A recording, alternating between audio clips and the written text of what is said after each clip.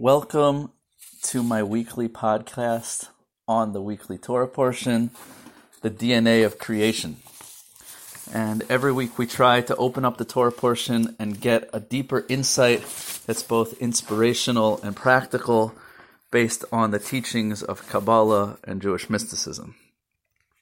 So today we're going to explore the first time that God speaks to the first Jew, Abraham, in this week's Torah portion, Lecha. And in exploring this first statement, we're going to understand a profound and timeless message for Jews of all ages in our mission in this world. And it's unbelievable. So I'm very excited to share that with you. So we like to often think of ourselves as free thinkers. Most people believe that they make choices based on their values. And a great example is the upcoming election. So very heated, and there's a whole lot of back and forth, and people feel very passionate about their beliefs. But the question I have for you is, how free thinking are we really? How many of our choices are we really making on our own? Or how much are we influenced by other factors? So let's look at the first verse of the Parsha, when God speaks for the first time to Abraham. And he says as follows, V'yomer Hashem al Avram, and God said to Abraham, to Avram, and he says, Lech, Lecha. And these words are a little perplexing.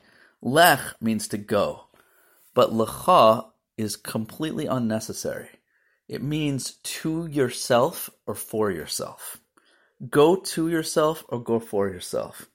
Me'artzecha, from your land, Umemaladetecha, and from your birthplace, Umebeis avicha, and from your father's home, El haaretz asher arecha, to the land that I will show you. So the question arises, first of all, what is the lecha? What is the to you or for you? What does that mean? Why is it necessary? Second question that should jump out at us is that the order of the places where Abraham is told to leave seem out of order. If I were to tell you to leave your house, leave your city, leave your country, and come to the land of Israel.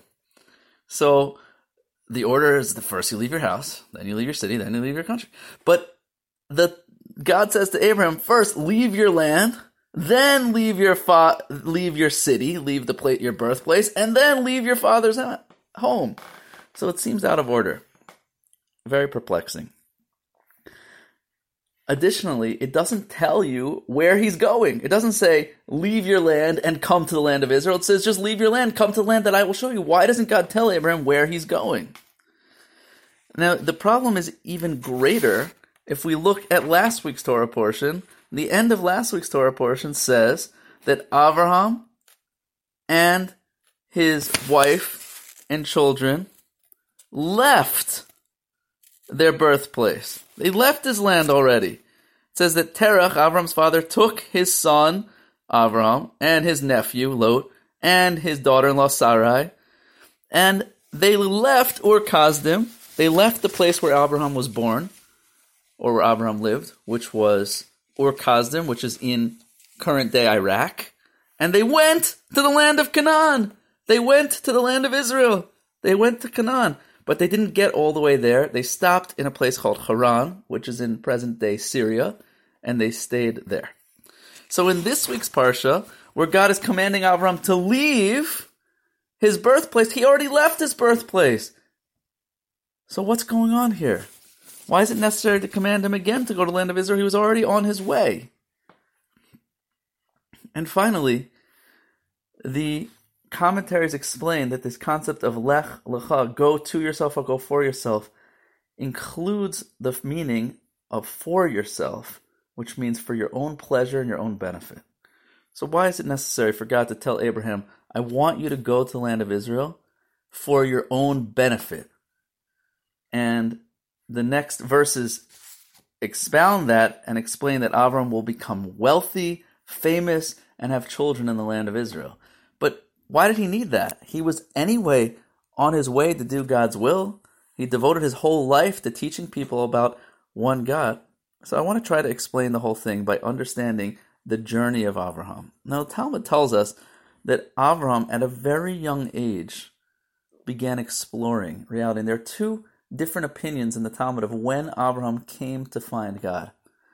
One opinion says at the age of 3. He was a very precocious young boy. At the age of 3, he already had an understanding that there must be a unified creator to the universe. And another opinion says it was the age of 40 or even later 48 that he finally came to the conclusion that there's one God. So we have to understand, first of all, how to reconcile these two opinions, age 3, age 40, 48.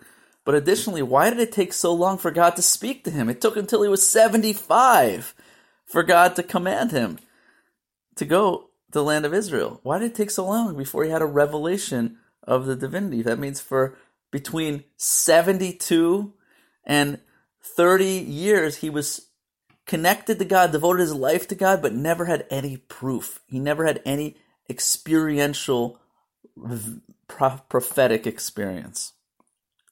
Why did it take so long? Now the Talmud explains us how Abraham developed his understanding of God. And it says that he really looked at the cosmos. He looked at the universe. He looked at the stars. He was an astrologer, an astronomer. And he saw the feeling that we get when we look at nature is incredible harmony and order. He looked at the cosmos. He saw the stars circling around in an order.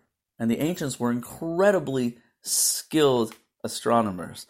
And not like we sometimes think that back in the day people were stupid. They were incredibly brilliant with the technology that they had. They understood the way the universe worked in a tremendous way. So obviously we've developed since then, but there were certain things that they understood much greater than us with much less tools. So Avram saw order and he saw harmony to the universe. He said there must be a conductor to this incredible symphony. When you look up at the stars, you see that you are just a piece in a massive universe, and it all seems to be structured around you. And there's a tremendous longing to connect to something when you look up. I don't know if you've had the opportunity to sit out under the stars and even maybe to watch a meteor shower. I think there's actually was one last week. And I one time when I was a kid went camping in Utah and Wyoming, and I was blown away at night by the vastness of the cosmos. I mean, billions of stars. And you can imagine how much greater that was in Abraham's time, before there was any light pollution. So the Talmud says a metaphor, that Abraham was like a man wandering through a desert, and he came upon suddenly a palace in the desert. And he said, wow, there's a palace in the desert. It must be someone built the palace, right? When you see order, you assume there is a designer. But then he saw that the palace was on fire and nobody was putting out the fire. And Abraham said, could it be there's no owner to this palace to put out the fire? And the commentaries explain this metaphor as follows, that Abraham saw a world of order and harmony. There's just one thing that doesn't fit. Do you know what that is? You see, everything is built almost programmed to know its place in nature, its place in the universe. Every animal is programmed to know what to eat, how to hibernate, how to survive the winter, how to reproduce. It's biologically programmed to do its thing. There's one thing that doesn't fit, and that's the human being. Because we have a prefrontal cortex, we have an advanced intellectual abstract thinking which disconnects us from our instinct. So we're not instinctually programmed.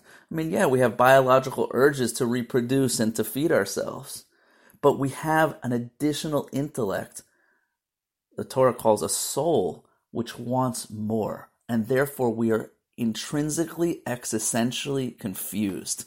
You know, a penguin never woke up one day and said, you know what, maybe I'll join the theater, become an artist. A lion never said, maybe I shouldn't eat meat, I'd rather be a vegetarian. There's no such thing as an animal waking up and saying, why am I here? What's the meaning of my life? And yet human beings ask those questions throughout time. We're inspired by our emotions and by our dreams and our thoughts to write incredible poetry and literature, to write psalms of yearning, to connect, to understand ourselves, to get deeper and figure out why we're here. Because human beings are born disconnected from our purpose, and we have the ability to think about it. So how does one figure out our place in this universe? How do we figure out our purpose here? So there's really two options. We can either do what most of the world does, or we can break away. How do most people develop their value system and their ideal and their understanding of what the purpose of life is? Very simple. From their surroundings, from their society, from their family, from their culture. They do what they're supposed to do, what they're taught to do. In fact, most people follow their religions or their value system if they're not religious, like a fanatic. You know what a fanatic is? Same thing as a sports fan. You know what a sports fan means? Literally a sports fanatic. Because someone born in New York likes New York sports teams. Is it because of some special connection? Why is it that someone born in Boston doesn't like the Yankees? Or someone born in New York doesn't like the Red Sox? Is it because there's anything intrinsic connection to that team of their city? It's just colors. It's just a t-shirt, right? There's a famous Jerry Seinfeld about people being obsessed with laundry. The guy in the clothes used to play for a different team. He's not from your city. The team doesn't support the values of your city. The guy was born in some other city. He's just wearing the clothes of your city, so you're rooting for laundry. So people follow sports teams like fanatics. It's fanaticism because there's no logic to it. And that's the same thing with most religions. And most people are willing to live and die for their religion without any clue as to why their religion is better than any other religion. Why their value system makes sense. And that goes for everything in this world. It's a coincidence. Just by the circumstance of where you happen to be born, the time period you're born in, the family, the culture, and there you're going to base your whole life over a value system that was handed down to you from somebody else. That's the way most of the world makes their decisions. And yet there's another option. Abraham was called the first Hebrew. You know how to say Hebrew in Hebrew? Ivri. Abraham calls Avraham ha-Ivri, the Ivri. Ivri means, in Hebrew, someone who crossed over. It's from the word over, like in English, to transgress, to go over. Because Abraham was born in Mesopotamia, like we said, in Iraq, and he crossed over the Tigris and Euphrates rivers to come into the land of Canaan, to come into the land of Israel. So he's called the guy from over there, because he wasn't from around these parts. He came from another place. But the Talmud says, no, it's much deeper than that. Because the entire world at the time was of one belief system, the belief in idolatry. And Abraham crossed over to a completely different way of seeing the world. He was a free thinker. He was a rebel. And from that moment in time, he accepted a mission upon himself to pass down through all the generations that the Jewish people would challenge the gods of the generation. And that's why Jews have been at the forefront of every revolution going all the way back in time. Whether it was the revolution of monotheism through Christianity and Islam that swept the world, or the revolution of atheism, the revolution of socialism. Right? Jews have been at the forefront of everything, the revolution of science and physics. Because in our blood, we challenge authority. And that is what we inherited from Abraham. So how does one become a truth seeker? How do we live according to the ideals of Abraham, our forefather? So the answer is, what is the greatest barrier to discovering truth? You know what it is? It's thinking you already have it. The three most important words to open you up to discovery is, I don't know. If you think you know, then you're already cut off from the ability to learn new things. In fact, science studies have shown that when a person thinks a certain reality, they will see that reality. It's confirmation bias in everything they do, even if it's not true. One of the great mystics, Rabbi Nachman of Breslov, says the following incredible line, which I consider to be a Yodaism in Judaism, and that is, Tachlis hadas asher lo yada. The essence of knowledge is knowing you know nothing. My job as a rabbi is not to give answers. My job as a rabbi is to get you to ask questions. Because when we ask questions, we're open to receive an answer. And if you think about it, that is the number one quality required of someone who wants to become a truth seeker, someone who wants to come in contact with reality with a capital R, with truth with a capital T. Someone who wants to come to the recognition, is there a God? Is there a purpose to this world? Is there objective right and wrong? So how do you start that journey? By saying, I don't know, but I want to know. I'm open. There's different options in life when it comes to belief in God. There's atheists, there's believers, theists, and there's agnostics. Which of those is the most rational? It's absolutely irrational to be an atheist. To know with certainty that something does not exist is completely irrational and unprovable. Just because you don't have evidence doesn't mean it doesn't exist. But the most rational place to be, it could be there is evidence. It could be there are believers who will prove to you there's a God. In which case you have to look at their evidence and explore it. But if you don't have that proof, the best place to be is to be an agnostic. To say, I don't know, but I'm open to discovering. If God is, as Judaism teaches, infinite, then that means as much as you think you know God, you're infinitely far. Last year I thought I knew God, and yet this year I know so much more about Him. And next year I'm going to know so much about Him than I did this year. So you know what? Right now I should just come to the realization that I know nothing. Because if God is infinite, then I'm always infinitely far. And at the same time, I'm also infinitely close.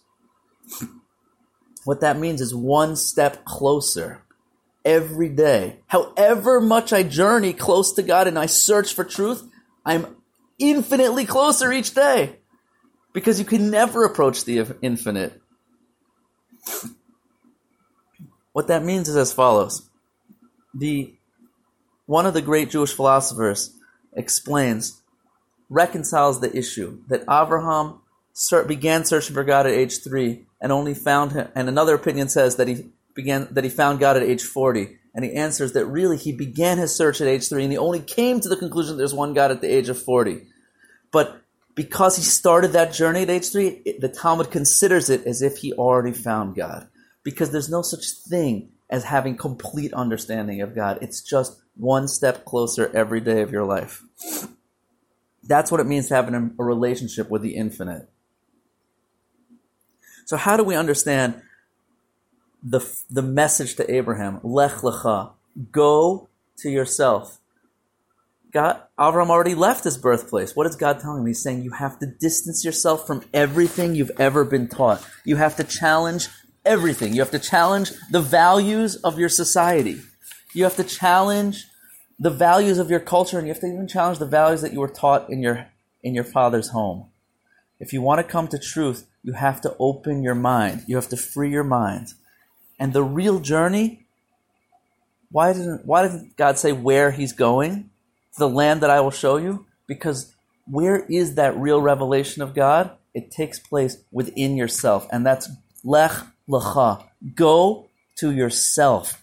The true journey is into the depths of who you are, because that's where real revelation of God exists, within each and every one of us. And I want to conclude with the following idea. Shortly later in the Torah portion, God tells Abraham that he's going to have children. And Abraham says, how is that possible? I looked at my zodiac, I looked at my astrology, and I saw that I'm not destined to have children. So God says, come outside. And He says, look at the stars. Can you count them? So will be your children. And the simple explanation is that God said to Abraham, look at the stars, look how many they are. Someday you will have as many children as that. But the Hasidic commentaries say something slightly different. God says to Abraham, go and count the stars if you can. And Abraham begins counting. 1, 2, 3, 100, 200, 300. And there's billions of them. Says God, so will be your children. Your children will also attempt the impossible. They will look at the infinite, they will look at the cosmos, and they will attempt to connect, even though you're infinitely far. That's the power of the Jewish people. We have the ability to accomplish miracles. We have the ability to connect to the impossible, to do the impossible. The Talmud says one more idea. The word look at the stars in Hebrew actually implies from above looking down. So the Talmud says that God took Abraham and lifted him outside the universe. And he said, look down at the universe. Look down at the stars. And it says, you think you're bound by nature? You think you're bound by your zodiac and your astrology? You are beyond the stars. You're beyond nature. You have the ability to accomplish the impossible. So even though your nature says that you can't have children, you can do anything. Because if you live a supernatural life, your life will respond. Nature will respond to you supernaturally. And that, according to Jewish mysticism, is the meaning of this first verse that God says to Abraham. Go to yourself. Go away from your land. Your land refers to your physicality. Go away from your physical drives, your physical desires that bind us. So many people think, this is the way I am. I'm stuck. I'm bound by my nature. I'm bound by my upbringing. I'm bound by my societal values. I can't change. What do you want from me? God says to Abraham, no, you can change. Go away from your physicality. Go away from your land. Go away from your birthplace. Go away from your genetics, your DNA. Go away from all the issues that you were born with. You might have been born lazy. You might have been born with a weak mind. You might have been born with all sorts of problems. You can break free from that as well and go away from your father's house. Go away from your nurture. Go away from the issues that you got. We all have our trauma. We all have our mishigas. We all have our neurosis that we receive from our parents. You can break out of that too. If you want to act supernaturally, nothing can stop you. And that's the message of this parsha, that we have the ability to overcome. We have the ability to find truth. We have the ability to connect to the infinite. And that's the message to the Jewish people for all time. Become a truth seeker. Find yourself. It's not about the destination. It's about the journey of journeying each day one step closer to who we really are. One step closer to accomplishing, fulfilling our mission. One step closer to understanding the Creator, understanding the meaning of life and why we're here. And if we start that journey today, even if we continue on that journey for the rest of our life, hopefully, it's as if today we had a taste and an intimate connection to the infinite. I wish you all a beautiful Shabbos.